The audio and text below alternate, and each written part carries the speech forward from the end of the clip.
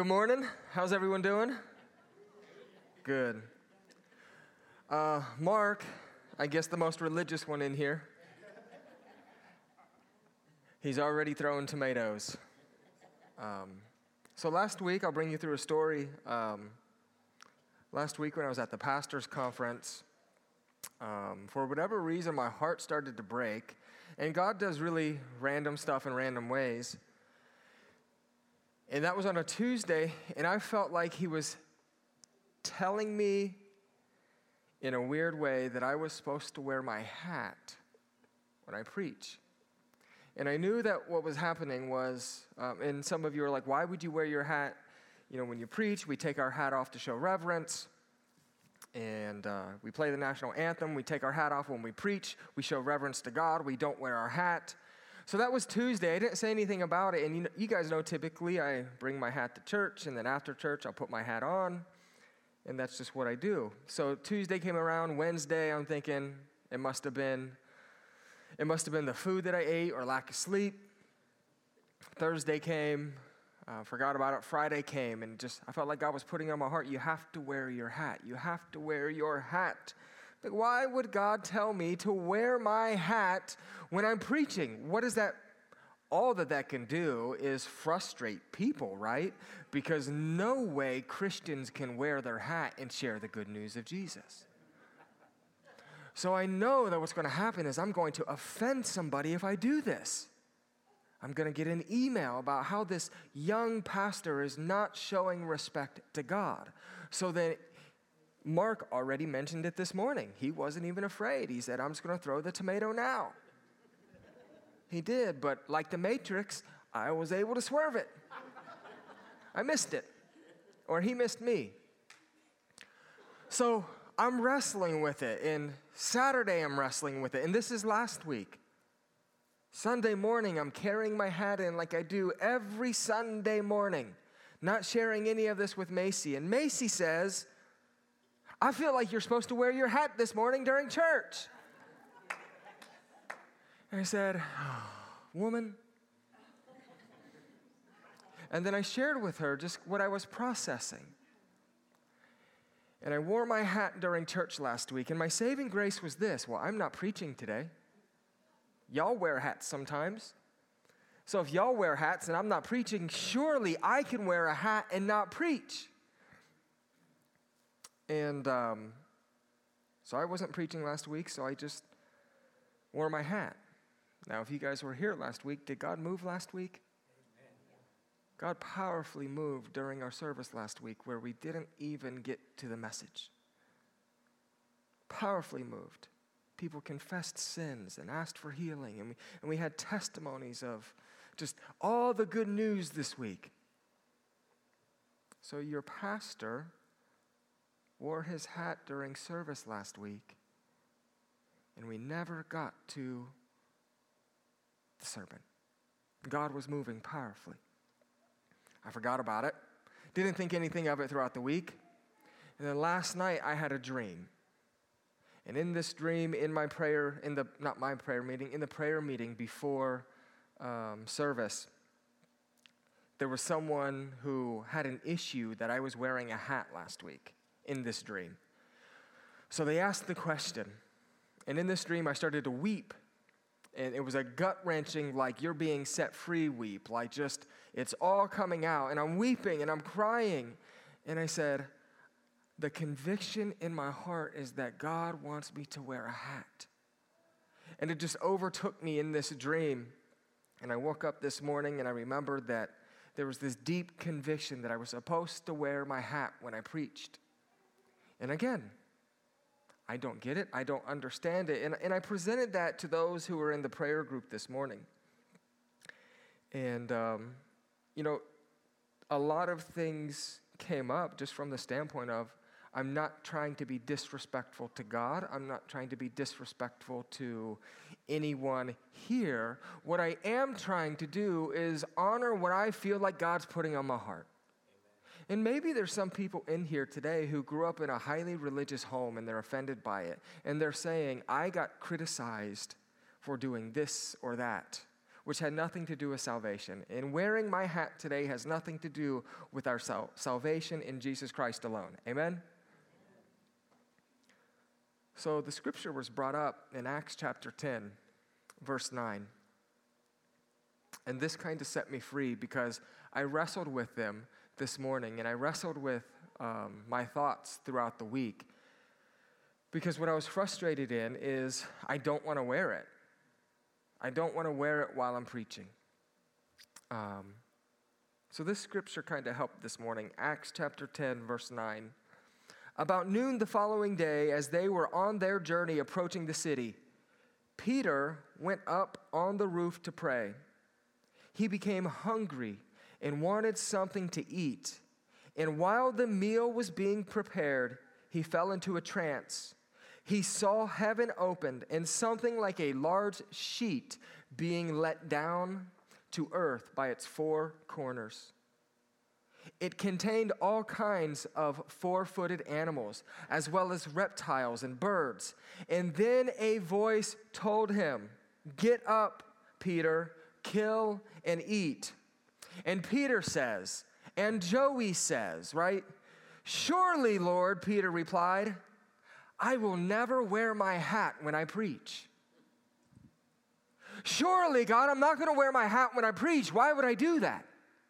But what Peter said is this, "Surely not, Lord," Peter replied. "I have never eaten anything impure or unclean." The voice spoke to him again a second time. "Do not call anything impure that God has made clean." This happened 3 times, and immediately the sheet was taken back to heaven.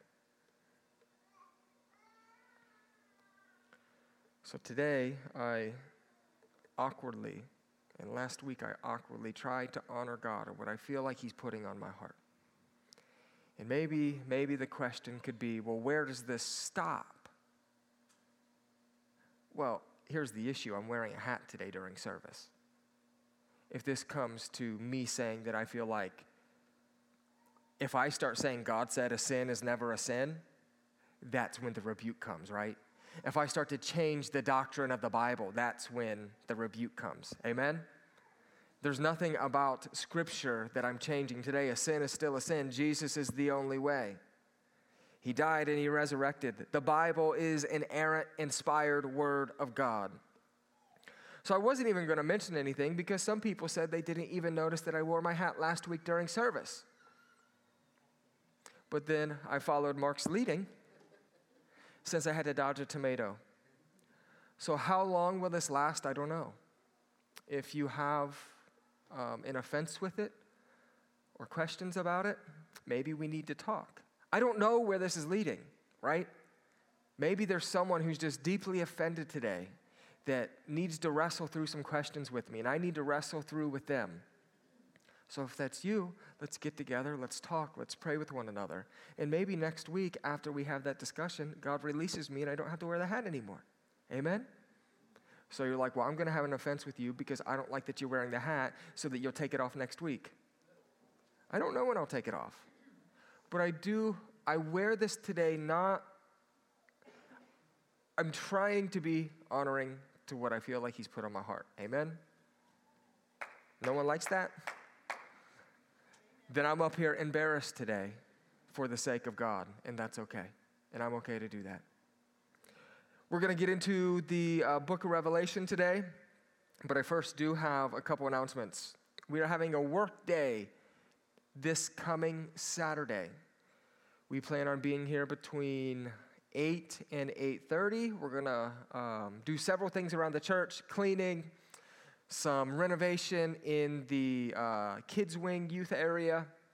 So we're asking that all of you guys will show up, bring some tools, bring your hats and tool belts, and we're going to get started. So 8 is kind of when we're planning. So this coming Saturday, we will be doing that. Now, what we're trying to do is we're trying to declutter the church. There's a lot of stuff in the church that we've had for years and we're doing nothing with. So as you saw when you walked into the church today, there's a bunch of stuff out in the commons. It's all free. take whatever you want. There's some books. There's a shelf.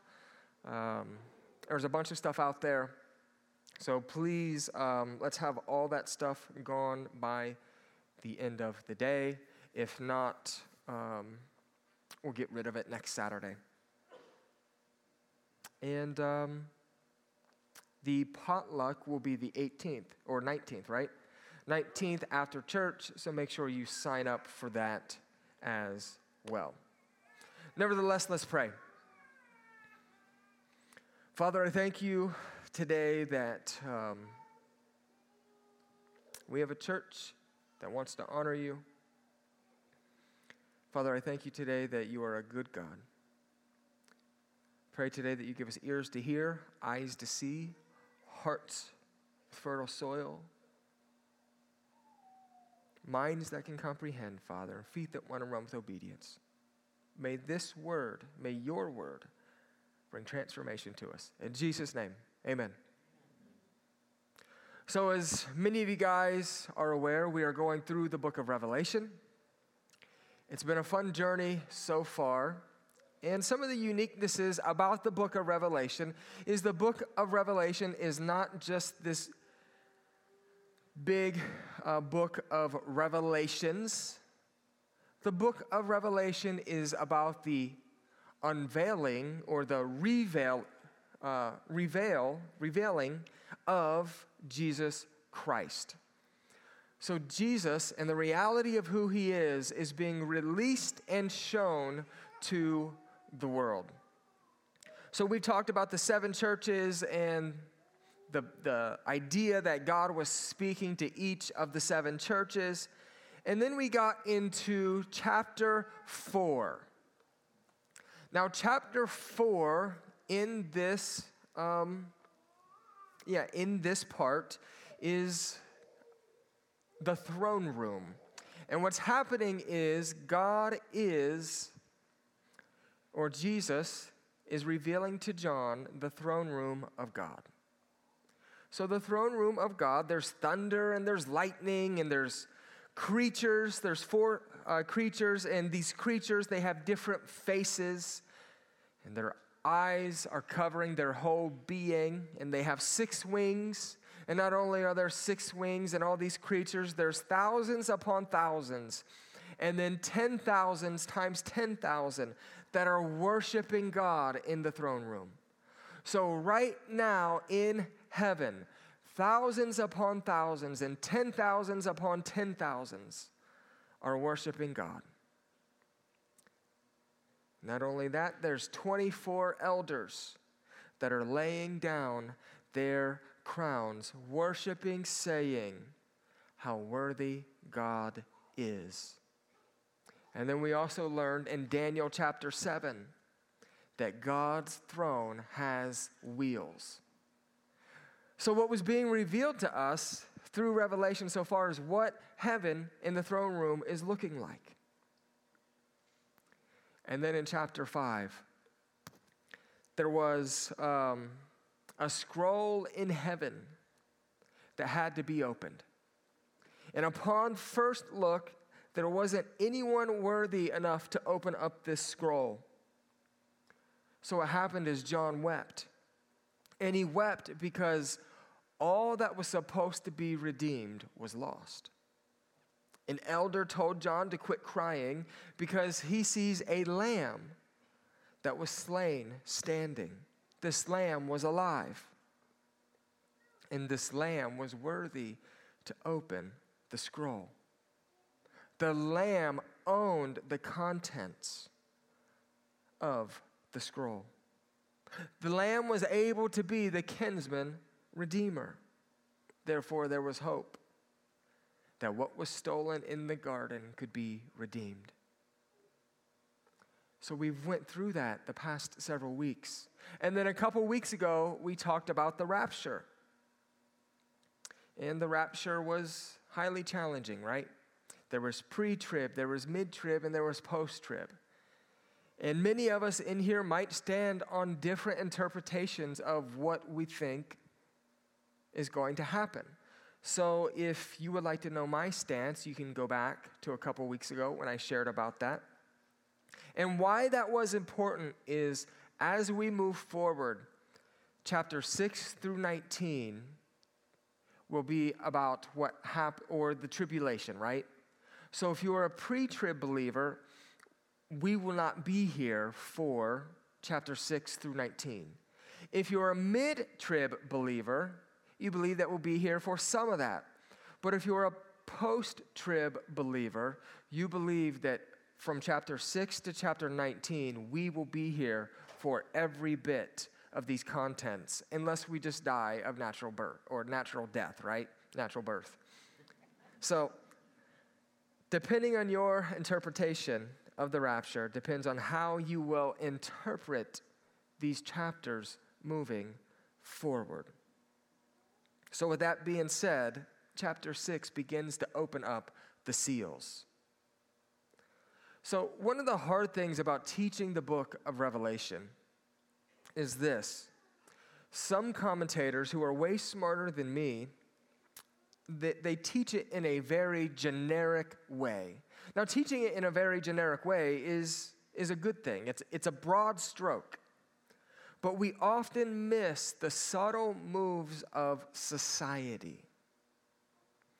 So for the longest time, when I was younger, and I would ask people about the book of Revelation, I thought that there were going to be dragons and seven-head beasts, right? I just really thought that those things were going to come out of the sea and out of the sky.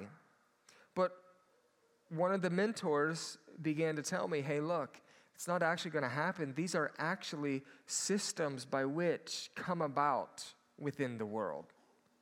So what happens is when commentators take a really broad stroke, what happens is sometimes we miss the book of Revelation or some of these things taking place right in front of our eyes.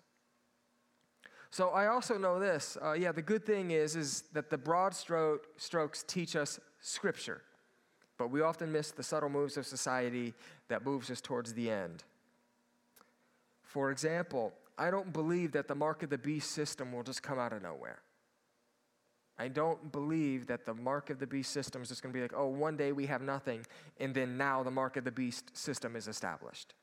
Do any of you guys believe that way? It's just going to come about. So what that means is when we take Scripture with a broad stroke, we miss how society is pushing us towards the end. I actually believe that there are systems right now that are established and being established to help usher in the mark of the beast. But I also say this, as much as the broad stroke isn't enough, speculating can be dangerous. But it can also unlock our thinking to what's really going on in our world. So sometimes we get too much speculation, and sometimes it's too general, and I don't know where the line is. But for example, back during COVID, within the stimulus package bill, in that bill, and this is speculation, right? Speculation at best. Within the stimulation package bill, what was proposed was that all of that money would be given to us cashless. And then what would happen is we would move then forward in that bill, if that bill was approved, over the next 5 to 10 years, all of our money would be cashless. So then the bill was denied and denied and denied, and then that wasn't approved. Now, why is that important? Because what was happening is if all of our money, if we didn't have cash, if all of our money was tied to a bank, then the bank has control over all of our money. And here's where it becomes dangerous, and we begin to see the mark of the beast system being established within our world. And we might not have a church next week because I'm wearing my hat, and then now I'm speculating, right? God might just want me out. I'm okay wherever he wants me. But a couple months ago, PayPal, they came out and they released their new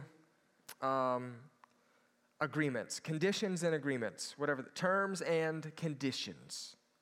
And within the terms and conditions, what they said is, we have the ability to fine you per offense $2,500 if you do not, or if we think that there is hate speech or speech in your life that we do not like. And this can be found on social media, so any social media or anything that goes on within your life. Immediately, their shares dropped by over 45%. So what did they do? They came out 3 days later and they said, hey, sorry, we didn't really mean that. We've lost 45% of our shares. So we didn't mean that. So here's where it's dangerous. If all of our money is tied to a bank or PayPal, it's cashless, then who controls it? They do. And what they can then say is, if you do not do what we want, then we own your money. Make sense? So we start to see the world making some decisions that are pushing us towards that. I don't know if you guys have seen, there's stores going up around America and around the world where entry is tied to your cell phone, your credit card, or your license. There's no workers in the whole store. So what you do, and they're out in San Francisco right now, in California, and other places, Australia. What you do is you scan your phone, and your phone is your personal IP address, right? You carry it everywhere. Here's your conversations. Or you put your license in, or you scan your credit card. You walk in, you put your groceries in your cart, you bag them, you walk out.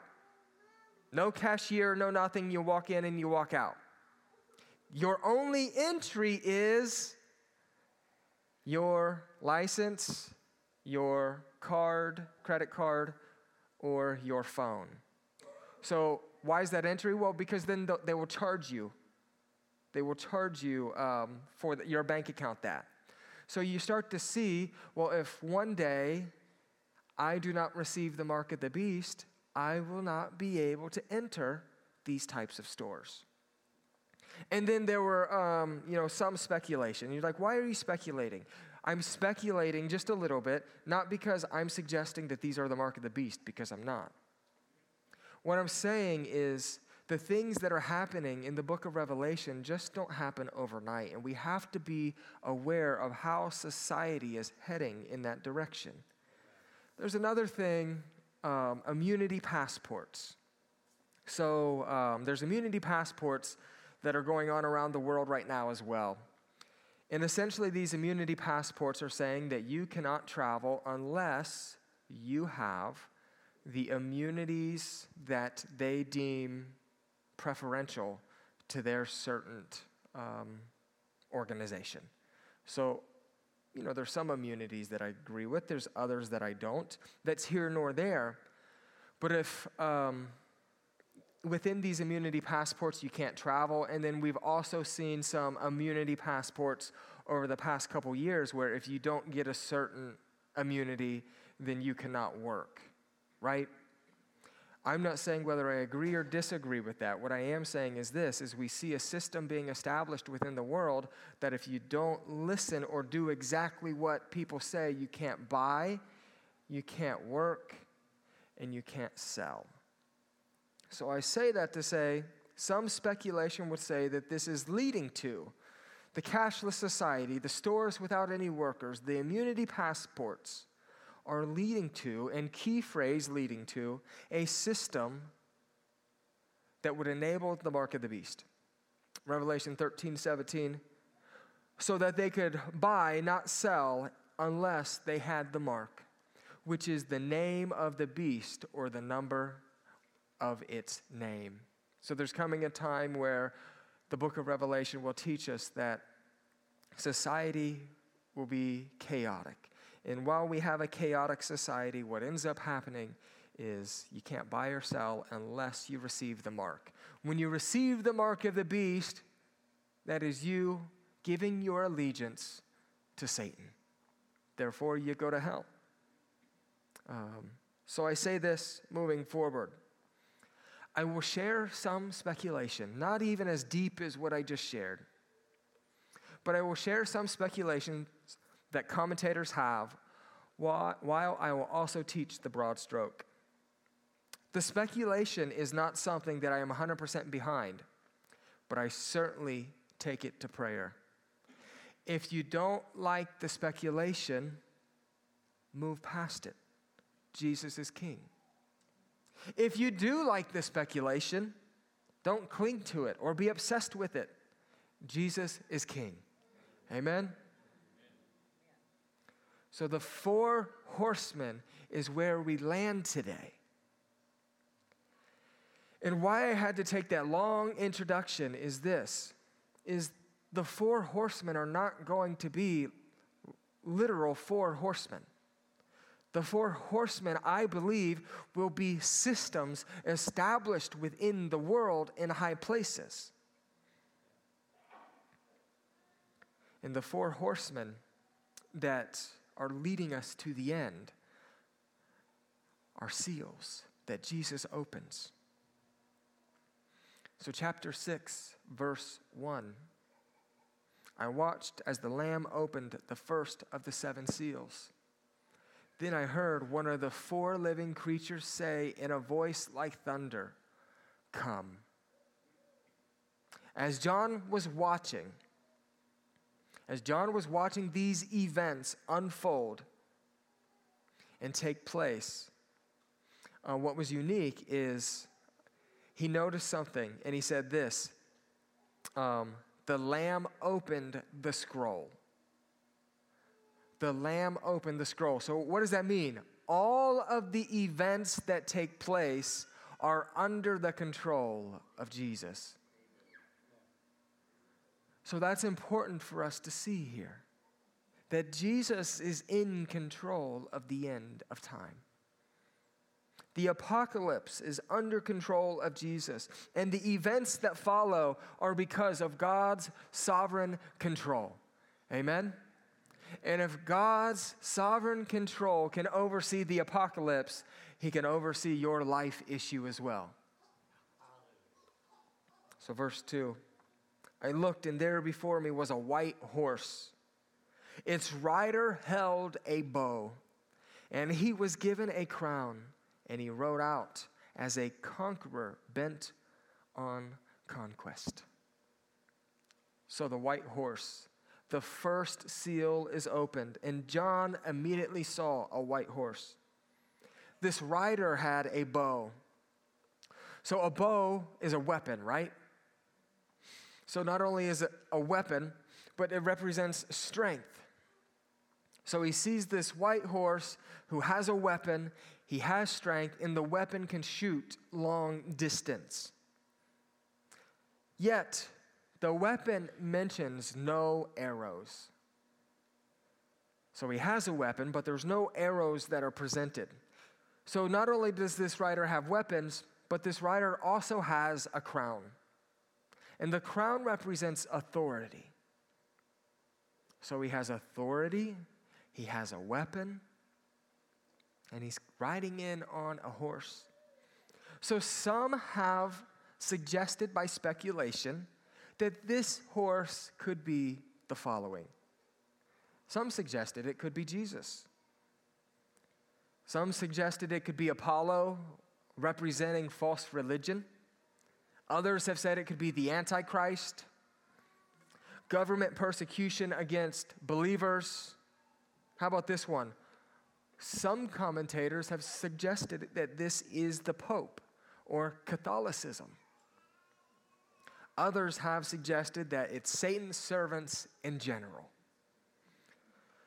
So I don't dare say whether I think it's the Catholic Church or Apollo. I'm not going to speculate that deep.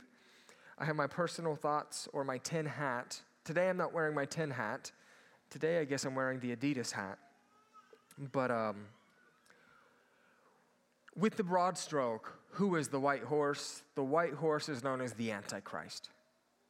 So the first horseman is the Antichrist. I say broad because I don't want to speculate who it is. This is a spirit that is released to deceive and embody everything counterfeit to Christ. So when tribulation comes, when the end is here, this is the spirit that is released to deceive and embody everything counterfeit to Christ. So during the end, this spirit attempts to overcome and oppress believers through deception and persecution. He does this through the means of leadership. He does this through the means of government. And he will do this through the means of the world, meaning those who are not following Jesus. So there's going to be this spirit that is released, this powerful leader. This rider will have strength, the bow, and authority, crown. But his greatest power will be deception by peace and agreement. In other words, the Antichrist and some of the Antichrist's first victory will be bloodless victories. He's going to have bloodless victories first. Daniel chapter 11, 21 through 23. In his place, a despicable person will arise on whom the honor of kingship has not been conferred. But he will come in a time of tranquility and seize the kingdom by intrigue. So this is speaking about the Antichrist. He will come in a time of tranquility and he will seize the kingdom by intrigue. Not by power, not by oppression, not by force, but he will seize the kingdom by intrigue. The overflowing forces will be flooded away before him and shattered, and also the prince of the covenant. After an allegiance is made with him, he will practice deception, and he will go out and gain power with a small force of people. So this white horse, the Antichrist, the spirit of the Antichrist, when he comes about, he has power, he has a bow, but the way that he's going to win the world is by intrigue. Interesting, isn't it?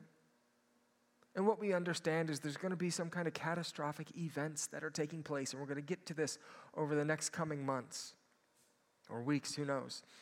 But what's going to end up happening is an event happens, and then there's a need for peace. There's a desire for peace within all of us. And this spirit, the spirit of the Antichrist, through a leader will come, and he will present the ways of how we escape all of the problems of the world. So he will achieve power by subduing others. Daniel 8:24. He will rise to power by promising false security. Daniel 8:25. He will be smart and convincing. Daniel 8:23. He will be controlled by Satan. Daniel 8:24. He will oppose Israel. Daniel 8:24 and 5. He will oppose Jesus Christ. 8:25. His rule will end by divine judgment. So what ends up happening is this Antichrist, this white horse, will come in to power. He will come into power and he will deceive many. But before the terrible tribulation breaks loose, which is the Armageddon, which leads to Armageddon, there will be a moment of world peace. And through this peace, deception. Because the world just faced war, famine, and death. People on earth long for world peace. How many of you guys long for world peace? I mean, don't you just want to go to the movie theater and not have to think of an exit route Don't you want to be able to freely honor God without being criticized? So there's this desire for world peace. So this Antichrist will offer world peace, but it's a trap. As the world seeks security, the Antichrist will promise the answer. Specifically speaking, he will deceive Israel and will make a covenant with them for 1 week. Though this covenant is broken quickly, midway through tribulation, and there will be no peace from then on out until Christ sets up his kingdom. So the very broad stroke of who the white horseman is the Antichrist. Then we have the red horseman. Verse 3, when the Lamb opened the second seal, I heard the second living creature say, "Come." Then another horse came out, a fiery red one. Its rider was given power to take peace from the earth and to make people kill each other. To him who was given a large sword. So the first horseman, the white horseman, appears to conquer by means of negotiation and avoids bloodshed. But the red horseman is different. The red horse will eventually show his true colors as this horseman brings war and death. This horseman with the broad stroke is war and death. This is going to happen in the end. Now, what's interesting is since World War II, there has been over 150 wars, and that's a light number. Light figures say that since World War II, this is very light, 60 million people have died in war.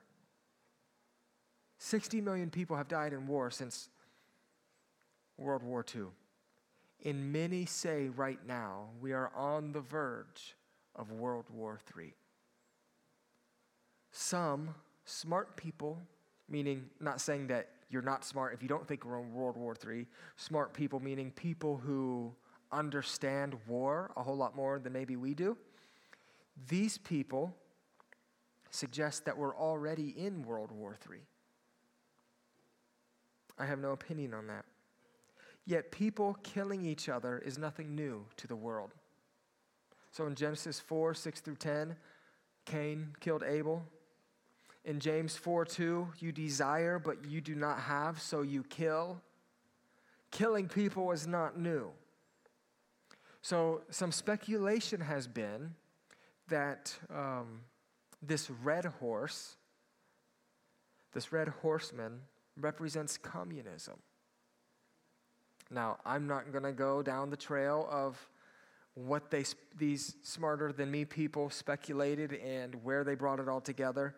And it wasn't just the color red, right? They suggested that communism could be the avenue by which this red horseman established itself through the world.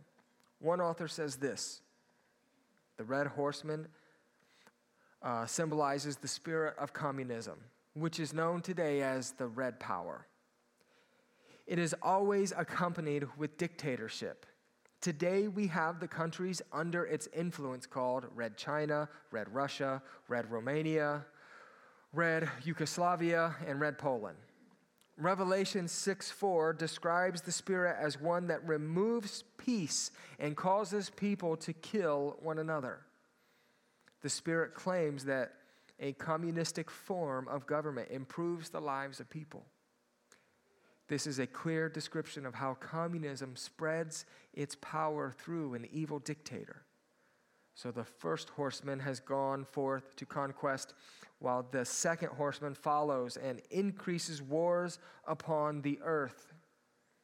We can call this second horseman the man of war. Whether the speculation is true or not, really doesn't matter, right? Whether it's directly involved with communism or indirectly, what's happening through the second horseman is judgment. When the seal of the red horseman has been opened, peace from the earth will be taken. And here's what we can't forget. Peace is a gift from God. Amen? Peace is a gift from God. So when the second horseman is revealed, peace will be taken. And then the black horseman. And remember, these are the seals that are being taken after or once tribulation starts. And again, why is this important? Because if you believe in the pre-trib, you're not going to be here. If you believe in the mid-trib, you'll be here for a little bit of it. If you believe in the post-trib, we are going to have to endure through we're going to have to endure through this. So the black horseman, verse 5, when the Lamb opened the third seal, I heard the third living creature say, "Come." I looked, and there before me was a black horse. Its rider was holding a pair of scales in his hand. Then I heard what sounded like a voice among 4 living creatures saying, 2 pounds of wheat for a day's wages, and 6 pounds of barley for a day's wages. And do not damage the oil and the wine. The scales here are letting us know that things are being measured carefully. Then we see trading going on. So, what we do know, bare minimum, is the black horseman represents commerce and the economic system. And its problems with corruption, poverty, debt, inflation, unemployment, and financial loss. The list could go on, right? So most commentators didn't believe that that was speculation. They understood that in the end, this black horseman will come with finances and economics on their mind. Now I want to mention this again. I believe that society leads us towards these horsemen, meaning this doesn't just happen overnight. In 2022, over 26 major processing facilities, food processing facilities, that's a light number, burnt down. So I could confirm 26. There is a conspiracy list that said over 100. So I took a quarter of that. In 2022, and I know it's 2023, over 26 major food processing companies in the U.S. burnt down. Over 100 major chicken farms burnt down. East Palestine, what people are calling was essentially they got nuked. Their land for years, hundreds of years, will not be able to grow, will not be able to have animals. So East Palestine had that train wreck, right? So it's not that a system is just going to come in and say, hey, the end's here, now everything's blown up. What's going to happen is maybe food factories are going to burn up, and eggplants are going to burn up, and then thousands of acres will not be able to plant food. Now, I don't know if you guys saw the news yet or not, but that same train company who had that derailment just had a derailment yesterday in Springfield, Ohio. 4 of the carts tipped over. And it's like, why do we keep on having these carts spill? Now, the good news is the stuff's contained. They didn't do a controlled burn. And we're not going to face what they faced in East Palestine. The UN right now has declared around the world a food shortage. So you're like, Joey, this message is not bringing any hope to me today. All you're making me do is fear Well, I already saw all you guys raising your hand saying, I'm no longer a slave to fear. So you see how messed up we are as humans. We good in the moment. And then someone presents some problems, and now we're like, I'm fearing again, God. We forget how good he is. Here's why this is important, is what I taught, what I believe Scripture says, is in the end of times, we do not, and throughout the whole Bible, we do not see God's wrath against his church. We do not see God's wrath against his people. So I don't think that God's going to bring his wrath against us because Jesus received all that wrath on the cross on a death that we were supposed to die. Amen? But we do have to see that these things are taking place in our world. And there's something about spiritual maturity that we have to be able to face some of these hard things and find peace. We have to be able to find peace. So I'm not afraid to talk about them. And look, I'm going to have to find peace this week because I wore a hat. I'm going to. I have to find peace while I'm preaching. I'm highly distracted today because of it. And I don't think that that's God saying, no, I feel opinions about the hat, and I have to mature in that, right? I don't think I'm doing anything anti-biblical. Be set free, Joey. Be set free. Nevertheless, keep praying for me. I didn't raise my hands on I'm no longer a slave to fear because I knew I was wearing a hat up here today.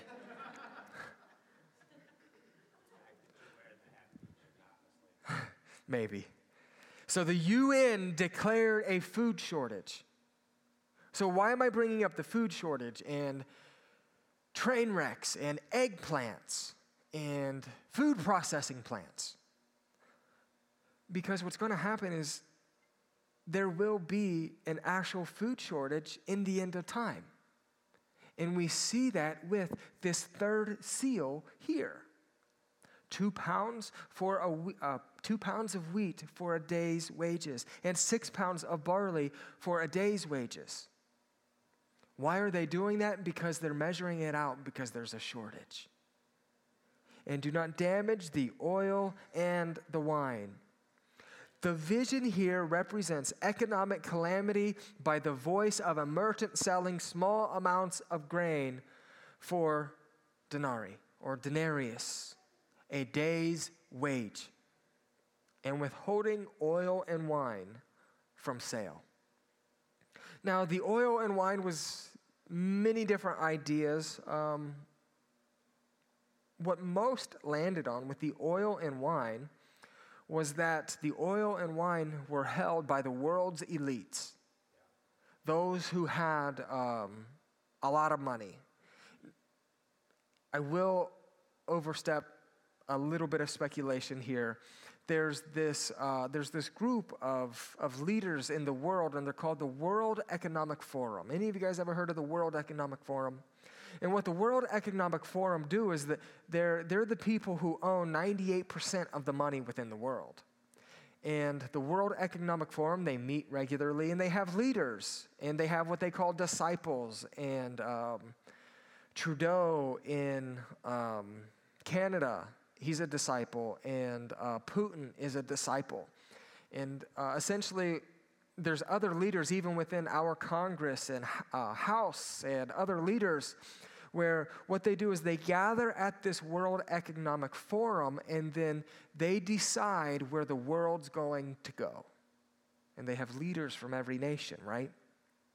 So these elite families, they own everything. And if you have questions about the World Economic Forum, just go on to YouTube and type in World Economic Forum, and they post all of their stuff on there. You might just have to listen to 3 hours of a presentation.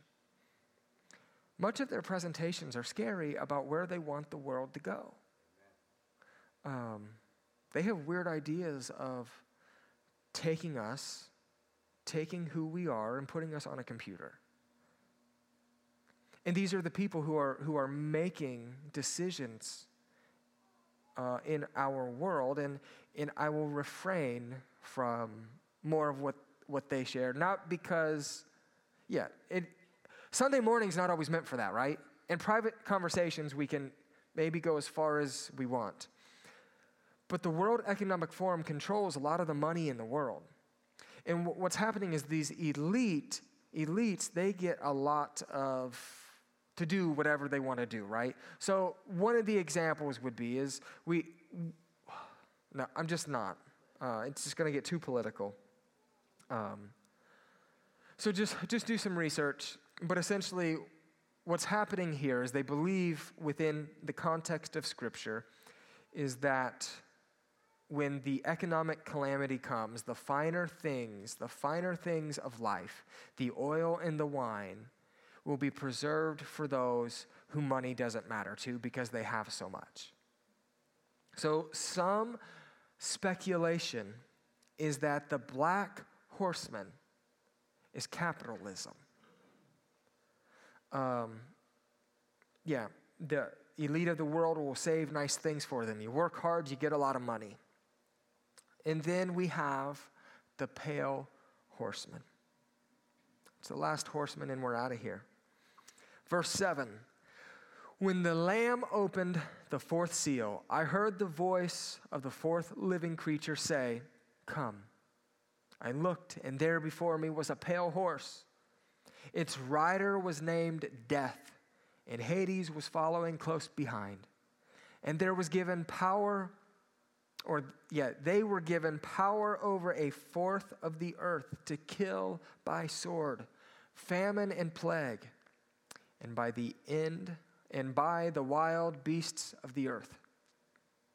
So the term pale here actually comes from the term chloros, which is derived from chlorophyll, which is the pigments in plants. So when we think of pale, it's not pale maybe the way that we think of it. When you look at it in the original language, it was more of like a green and yellow. How many of you guys have ever been to the Denver airport? Any of you guys? That place is creepy, isn't it? The pale horseman is one of the horses that they have there. So the color must be seen as green and pale, or green more than pale. Many commentators suggest that the horse is this color because it's people who have fallen to the sword, likely by civil war, starvation, pestilence, or even savaged animals. So essentially these people die, and the color represents a decaying body. Kind of crazy to think about, but that's where commentators have suggested. So death and Hades follow behind this pale horse and will fall victim to the sword, likely in civil war, starvation, pestilence, savaged animals. And during this time, 25% of the population will be taken out. So if we just take today's numbers, it would almost be 2 billion people will be taken out by death, by civil wars. So here's what you see. We had a track event yesterday and went out to breakfast with some of the coaches. And one of the coaches was one of the first people in Ohio to have a serious case of coronavirus. And this coach was sharing about his experience of being in the hospital and the way the community supported him. And then, as the coaches were talking, I said, you know what's most frustrating? And I said, actually, second most frustrating. The most frustrating thing is all the people that died and the families that were unable to see their family and lost loved ones. Amen? That's terrible. I said, the second worst thing is this, is the divide that coronavirus created amongst people.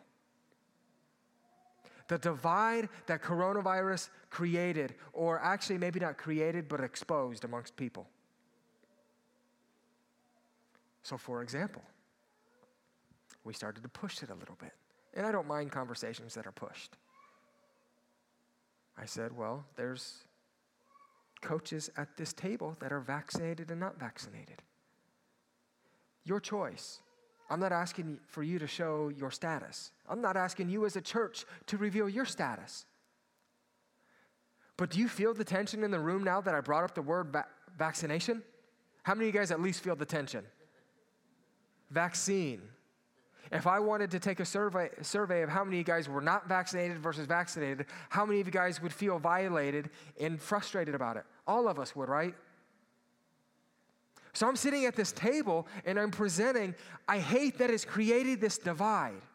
And what we've seen is people on the vaccine side and the people on the non-vaccinated side be willing to kill for their stance. Right? And we've seen people be willing to kill for their stance on each side of politics, the right wing or the left wing, or the patriot wing. We've seen people divide over racism and frustration.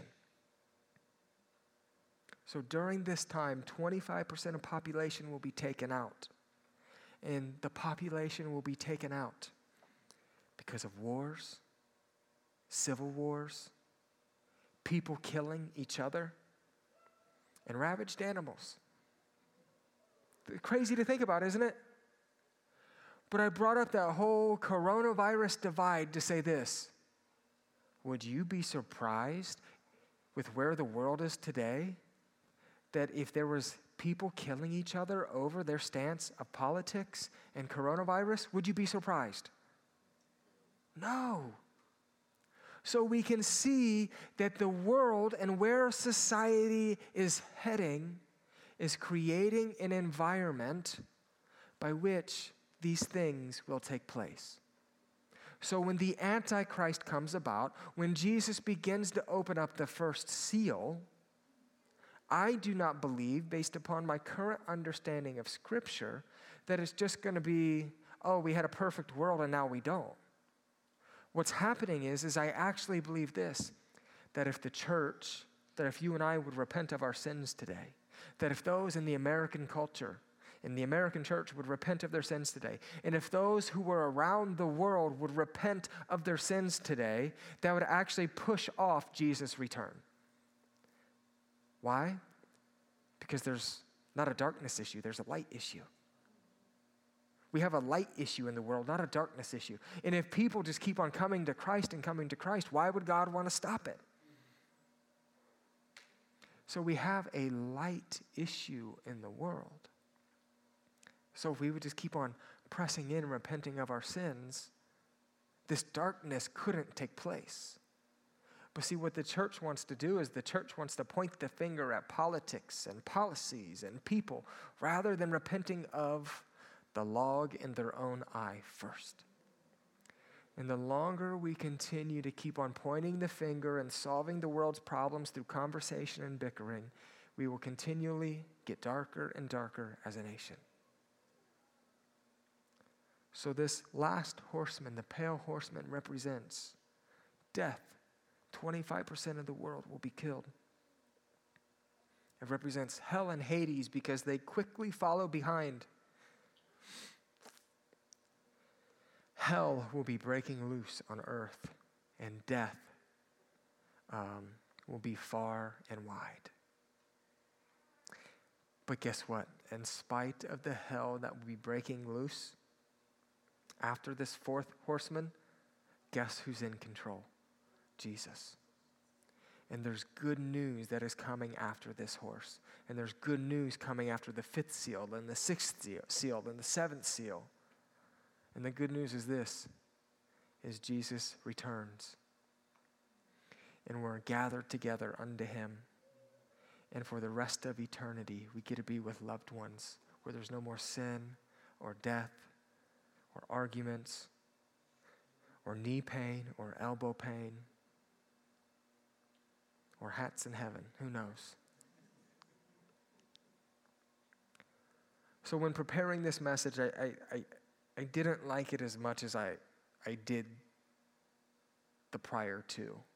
Because the prior two, I felt like there was a whole lot to grab onto. In here, it's like the four horsemen. All of that is scary.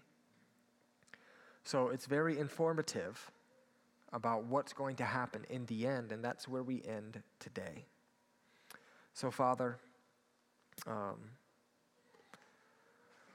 help us just understand, help us understand your words in the book of Revelation. Help us see the things, the slow moves of society that are pushing us towards the end of the world. I pray today in Jesus' name that the areas that we are deceived based upon our upbringing, based upon culture, based upon the world, based upon our own evil temptations, Father, that you would reveal those areas of deceit and lead us to your truth. We love you. We need you. In Jesus' name, amen.